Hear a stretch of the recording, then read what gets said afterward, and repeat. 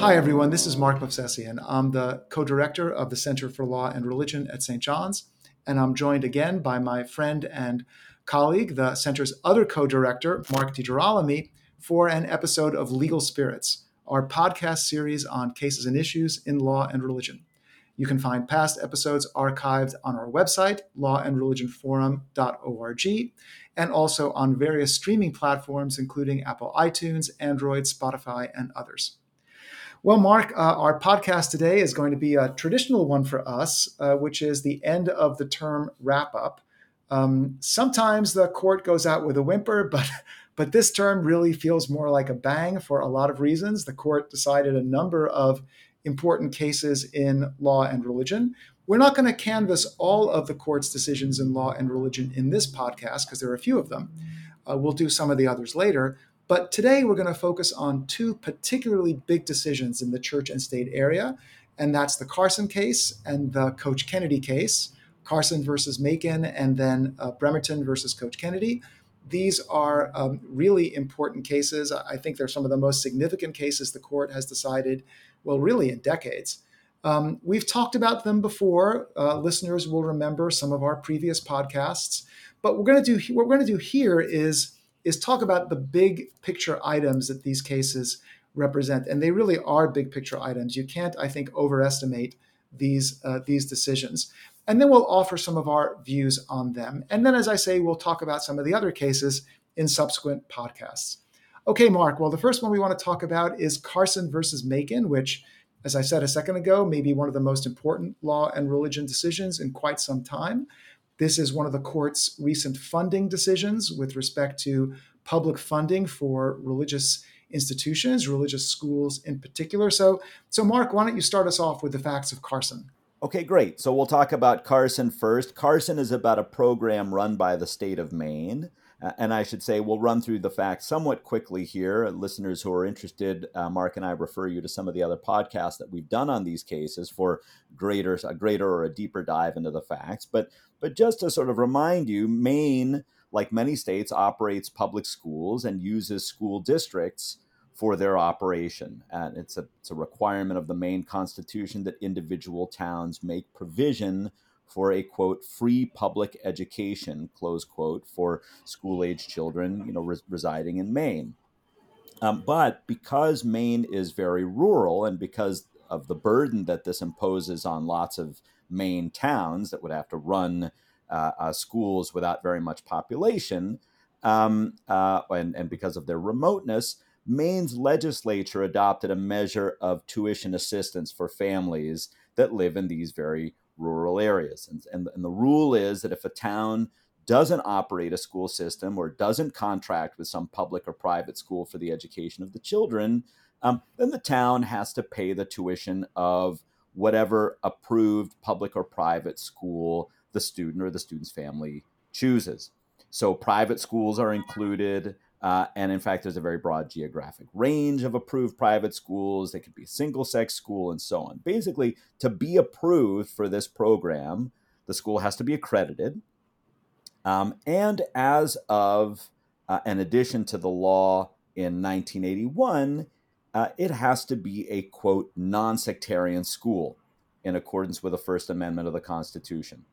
And by that, the Maine's legislature seems to mean that it not be teaching the material in light of or through the lens of the distinctive faith of the school. And the reason, Mark, that Maine did that was they thought that providing any money to these schools would violate the Establishment Clause of the First Amendment, right? That's why they tried to exclude sectarian schools. That's correct. That's the reason that first Maine's Attorney General offered this opinion, and then the legislature adopted that opinion. So the issue in the case is whether the policy violates the Free Exercise Clause. You have a couple of families who live in areas without these school districts, and they want their kids to go to two different Christian schools, but the state said, look, even though these schools are otherwise qualified, they meet the student-teacher ratios, they teach the right sorts of things, and so on, they're disqualified because they were determined by the state to be sectarian schools. So those are the background facts.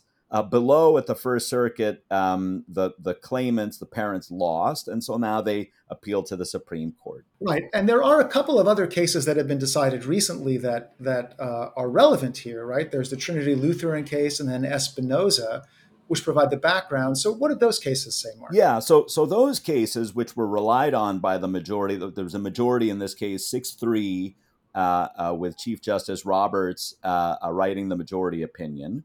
But those cases that you mentioned, the Trinity Lutheran and the Espinoza case, Trinity Lutheran concerned a state grant to public and private schools for the resurfacing of playgrounds. And the court said there, well, the state can't exclude religious schools or schools affiliated with churches on the basis of the religious character of those schools. So that was Status, right? Status. Right. The language, I actually went back to look at it, and they called it character, religious character. Oh, okay. But it's essentially status, right? That's what we're talking about on the school's identification or existence as a religious school.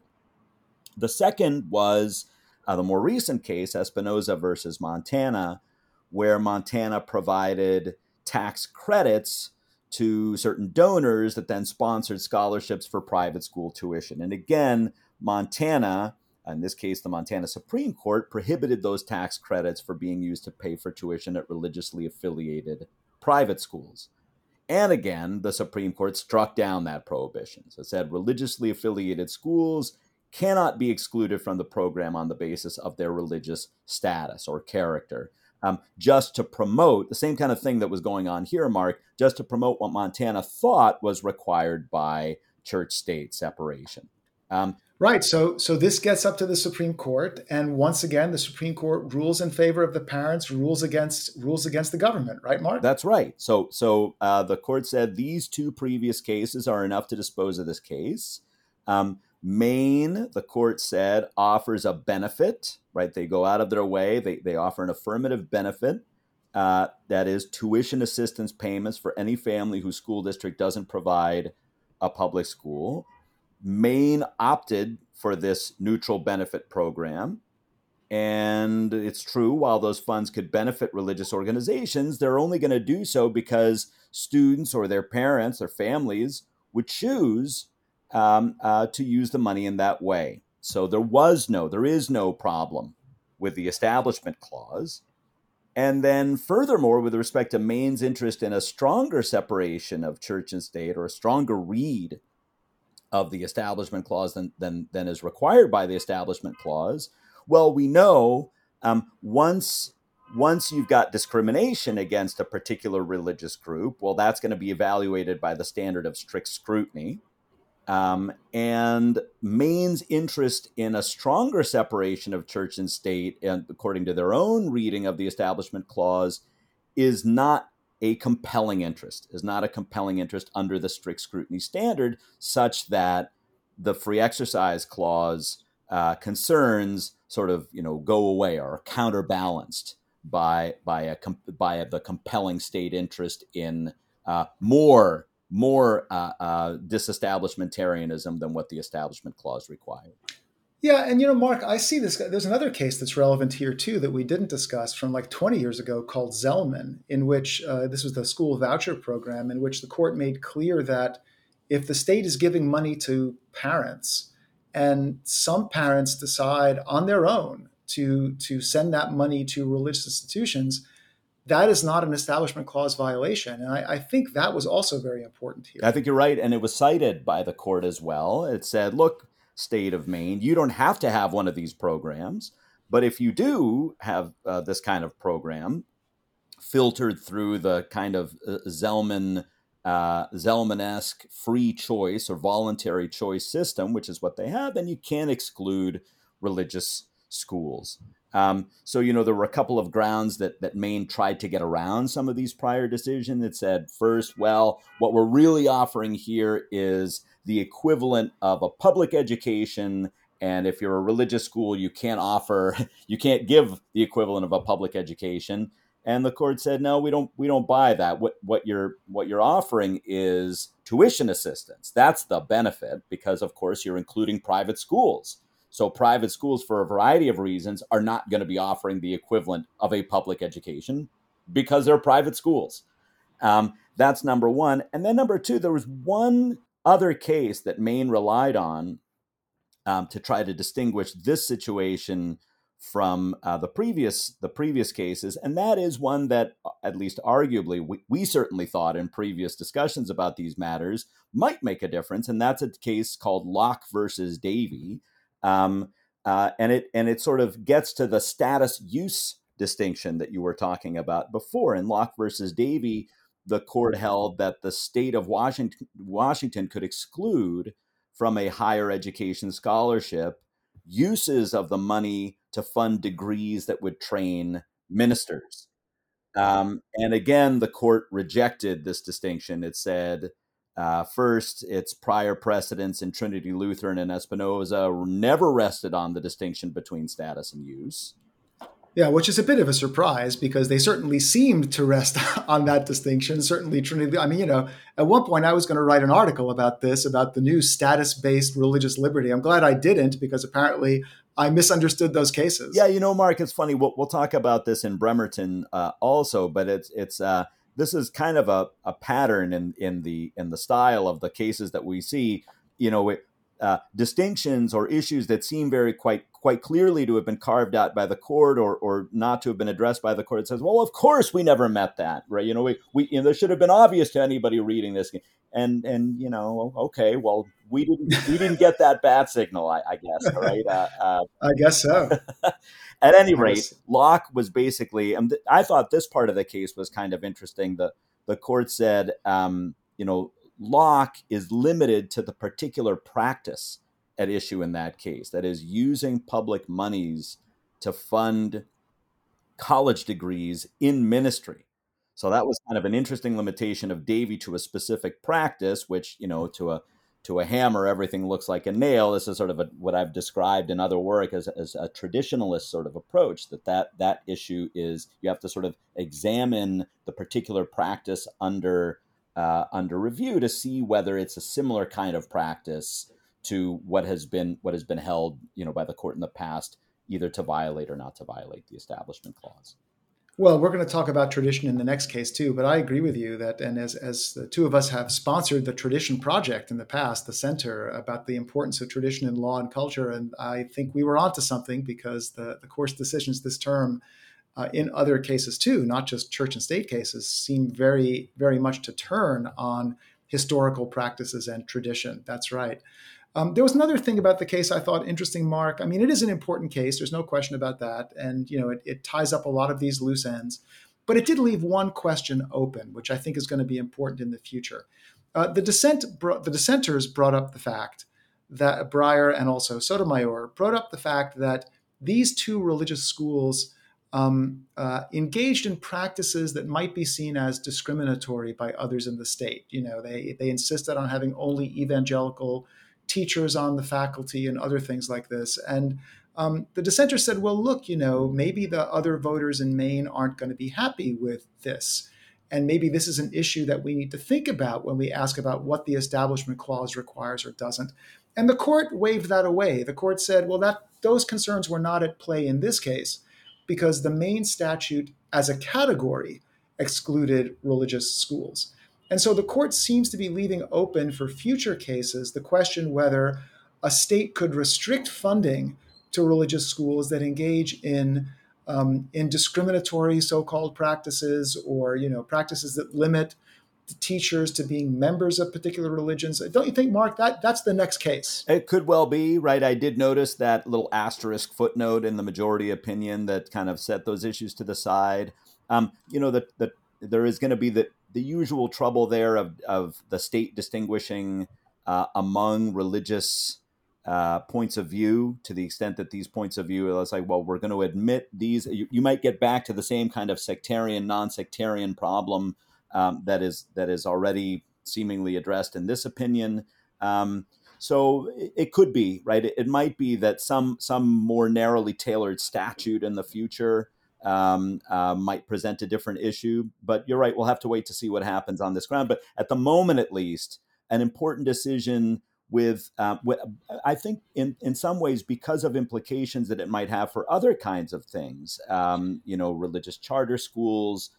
This is something that our our mutual friend, Professor Nicole Garnett, has talked about, depending on whether those schools are private schools or public schools. Are they included within the compass of this rule? Must the state fund them as well, or at least along these lines if it decides to fund other sorts of? So a lot of uncertainty, but potentially a very big decision. Yeah, I agree with that. That would have been a big enough decision to mark a term. But the court also decided this week, actually, just yesterday, we're recording this the day after, another case which seems to me to have major implications as well. And this is Bremerton versus Kennedy, or let me get the name right exactly. It's Kennedy versus Bremerton School District. Sorry, I think I've flubbed that before. And this is a case that we have considered a couple of times before. This is the case of the high school football coach who wants to pray on the 50-yard line after games. The case has bounced around the lower courts for years, in fact, and this is the second time the case has been at the Supreme Court. So listeners to our podcast will know that we've discussed this in the past. Let me just quickly go through the facts here. And I have to say, one reason this case has bounced around so much is that the facts have been in dispute pretty much from the beginning. Initially, there were questions whether the school had fired Coach Kennedy because he had failed to supervise team members. He wasn't doing his job. Then it turns out, no, the school fired him because of his insistence on praying midfield. That's how they kind of settled that dispute. But then there are other factual disputes. Did Coach Kennedy subtly encourage his students to join him? Or did he simply engage in solitary prayer and the students came around spontaneously? And I think there was a change in actual, like at one time he was doing certain things, and then there were students that joined him, and then he said he would stop doing that, and after the request of the school. So, like, it seems like there were sort of incremental changes, as you say, in the facts along the way, and just people, including in the decision itself, a majority and dissent continue to disagree about what the operative facts are. That's correct. That's an issue in this case, as a vehicle for deciding these issues. This case maybe wasn't the best because of all these factual problems. But as I tell my students, for precedential purposes, you have to go on the facts as the court presents them. And as the court presents it, the school district fired Coach Kennedy because he insisted on exercising his religion by praying on his own and for himself. That's what the court says, on his own and for himself, midfield after 3 football games in 2015. And the court held that in firing Coach Kennedy, that is, the Supreme Court held that in firing Coach Kennedy, the school district had violated his free exercise and free speech rights. This was again a 6-3 decision, only this time the opinion was by Gorsuch, not by Chief Justice Roberts, and there's a dissent by Justice Sotomayor. So let's, for our purposes, just stick with the free exercise issue, not the free speech issue here. The court said that the school district targeted Coach Kennedy for disfavored treatment because he was exercising his religion, and that therefore strict scrutiny applies. The same kind of approach, Mark, as what we have in the other case, right? The same baseline approach, yeah. Same approach. And the court went on to say the school district did not have a compelling reason to restrict Coach Kennedy. Again, the school district said, just as in the main case, that the interest was avoiding an establishment clause violation under the Lemon test. We're going to get to the Lemon test in a second. And the Supreme Court said no. The Supreme Court said what Coach Kennedy did would not violate the establishment clause properly interpreted. Therefore, the state was wrong. Therefore, there was no compelling interest in preventing Coach Kennedy from praying. Okay, now, I look at this case, Mark, and to me, it presents a paradox.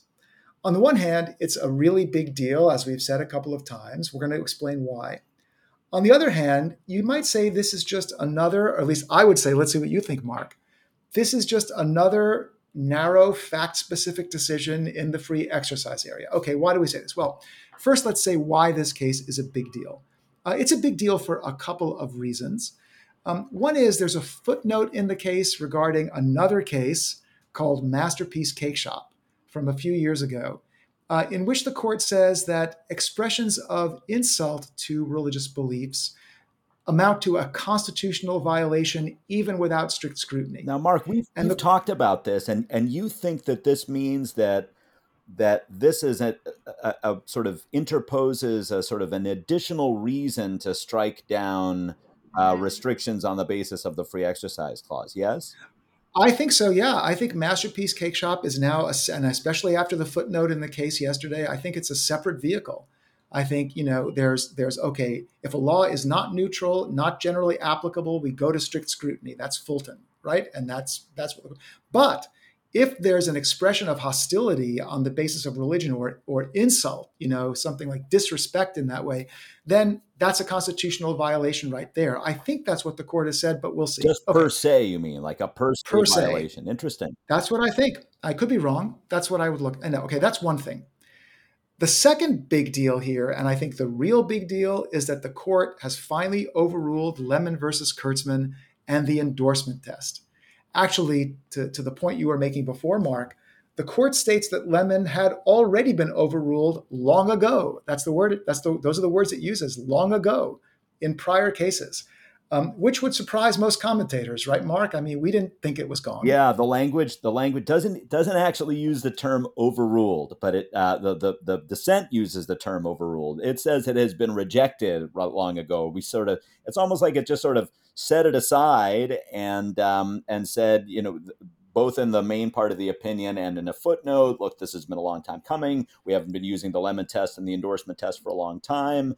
By the way, for listeners, the Lemon test, just as a quick description of doctrine, it has these three requirements that a law has to have: a secular purpose, a primary effect has to be of neither advancing nor inhibiting religion, and the third leg of it is that it cannot overly entangle, the regulation cannot overly entangle the state with religious concerns. That test, 1970s test, resulted later on for cases like this in what's been called the endorsement test. And that kind of picks up on that second leg and basically says anytime that the state gives off to a reasonable observer a message of political inclusion or exclusion from the general community, that violates the Establishment Clause. And so those tests are now gone, Mark, I think, right? Well, if we believe the court, they have been gone for a long time, and we just didn't really notice it. They're gone, and so all the controversy about the endorsement test, whether it was consistent with originalism, whether it made any sense, that's all gone now. And the court says the test for interpreting the Establishment Clause is text and historical tradition. And the court cited for that proposition the legislative prayer case, Town of Greece, from a few years ago, and also the Bladensburg Cross case. Now, as the Sotomayor dissent says, I think it's a fair point. The court doesn't really elaborate what that means, but it does seem that tradition has made itself known again. This is now going to be the test. If the court really means what it says here, this is a very big deal. They've overruled a 50-year-old precedent. Sound familiar? They've done that also in another case recently, Yep. And they have now announced a new test. So that's one reason why I'd say it's a big deal. And not only, right, but a test that, if I may say, you and I, again, we're back to this sort of traditionalist approach, looking at practices and so on. Now, as you say, there isn't very much in the way of application of the test in this case, but there certainly is a lot in the way of announcing of the test. And it might be that in future cases, anytime you have a new approach, you want to see how it gets fleshed out, how it gets applied over a number of different cases. And so that's something for us to, and our listeners to be looking out for in the future. Right. Now, that's why it's a big deal. That's why I say it's a big deal. But paradoxically, it might not be such a big deal. Why do I say that? Because the court says, all right, so now, Mark, you and I have already said they don't elaborate what this new tradition test means. But one thing we know it does mean, and they say this, that according to the text and tradition, coercing worship would certainly violate the Establishment Clause. If you force someone to go and pray or worship, that's a violation. Now, the court said there was no coercion on these facts. And here again is where we have these disputes about what the facts here really are. Remember, under the court's interpretation, Coach Kennedy was simply praying on his own and for himself. He was not being given any official status to say the prayer. He was not encouraging anyone to join him. It wasn't like he was winking at the students that, come and pray and I'll let you start in the next game. Nothing like that. So if you believe what the court says, there was no coercion here. So this is unlike other cases which remain on the books, Lee versus Weissman and the Santa Fe case, in which the court said that officially sponsored prayer actually does create subtle psychologically coercive pressures, and that those prayers do violate the Establishment Clause. Those cases still stand. Yeah, and interestingly enough, I think one would be hard pressed to say that Lee and Santa Fe represent a text and tradition approach to constitutional interpretation, right? They themselves, I mean, I think, there was the issue of psychological coercion and so on. There was the question whether, Santa Fe really was the kind of case that would have been part of a historical tradition that would have been forbidden by the Establishment Clause. But at any rate, that is what the court says. Those cases are untouched. It's not like Lee was overruled. No. That Lee still stands, and so you might, but maybe what you're seeing is a kind of merging of the coercion and tradition tests in one way or another, at least for the moment. Right. And as I say, the reason why I say this is narrow is that it all depends on the facts. I mean, according to the dissent, there was a lot of coercion here. And I have to say, just for myself, I don't think that's a crazy argument that the dissent was making. But the majority says, no, this was no coercion. As I say, he just did it on his own, and he's allowed to do that. Yeah, well, Okay, part of it, Mark, yeah, has to do with with just these factual disputes, right? The dissent correct. included a lot of pictures where the coach was surrounded by a lot of football players, of team members or members of other teams, and so on. And there's a question about just exactly at which moment, or which kind of prayer is the operative prayer for purposes of analyzing this question. Correct. Okay, there's one last point I want to make here. I can't resist pointing this out because there's a kind of interesting rhetoric in Gorsuch's opinion. I think of it as kind of intellectual jujitsu. Why do I say that? Well, most progressive commentary on the Establishment Clause argues that the government really has to do more to take account of minority religions, minority perspectives, not oppress them, promote pluralism, in other words. And here, it's really interesting to me just rhetorically. Gorsuch makes the same point from the right. What Gorsuch says is the school was refusing to accept pluralism by allowing this conservative Christian to pray. Here's what he said. I'm quoting. By learning how to tolerate speech or prayer of all kinds, but learning how to tolerate speech or prayer of all kinds is part of learning how to live in a pluralistic society, a trait of character essential to a tolerant citizenry. Of course, some will take offense to certain forms of speech or prayer they are sure to encounter in a society where those activities enjoy such robust constitutional protection. But offense does not equate to coercion. So this I thought was very interesting, Mark, because he's kind of flipping the table. He's saying, okay, you really believe in pluralism. You say you really want a diverse society. This is what a diverse society looks like. A conservative Christian gets to pray just as anyone else gets to pray. That's interesting. I'm sure it's going to inflame a lot of people that he said it that way. And I wonder, do you think, Mark, this was an appropriate rhetorical flourish? How do you evaluate it? I didn't have the same sort of reaction to it. I don't think that you had. I think it's probably true, just as true of someone who wanted to pray a Muslim prayer or pray another kind of a prayer of a different religious tradition at the 50-yard line. Now, maybe the idea is, well, you'd never see those kinds of prayers. But I think in some of the other cases that the court has decided involving religious freedom in a variety of contexts, cases involving the wearing of the hijab, for example, in the employment context, I think the court has said basically similar kinds of things, that in a pluralistic country, there has to be a little bit of allowance and sometimes, as you say, sometimes that's gonna sort of benefit conservative Christians just as much as it might benefit other members of other religious groups.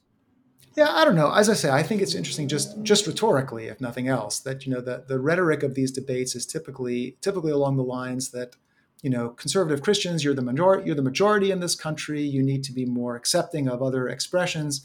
And here, Gorsuch really flips it, and he says, okay, well, look, in this case, it was the conservative Christian that they were trying to stop, and pluralism means he gets to speak too. And I just thought rhetorically that was an interesting way of putting it. As I say, I'm sure it's going to inflame people. I think it has inflamed people. I should also mention one other thing, which is that we haven't talked at all about the free speech rationale. You know, the school district had a number of reasons for restricting the speech of its own employees and so on, and that was an entire other sort of leg of, or piece of the opinion that we're not going to talk about, but it was also worthwhile and worth checking out.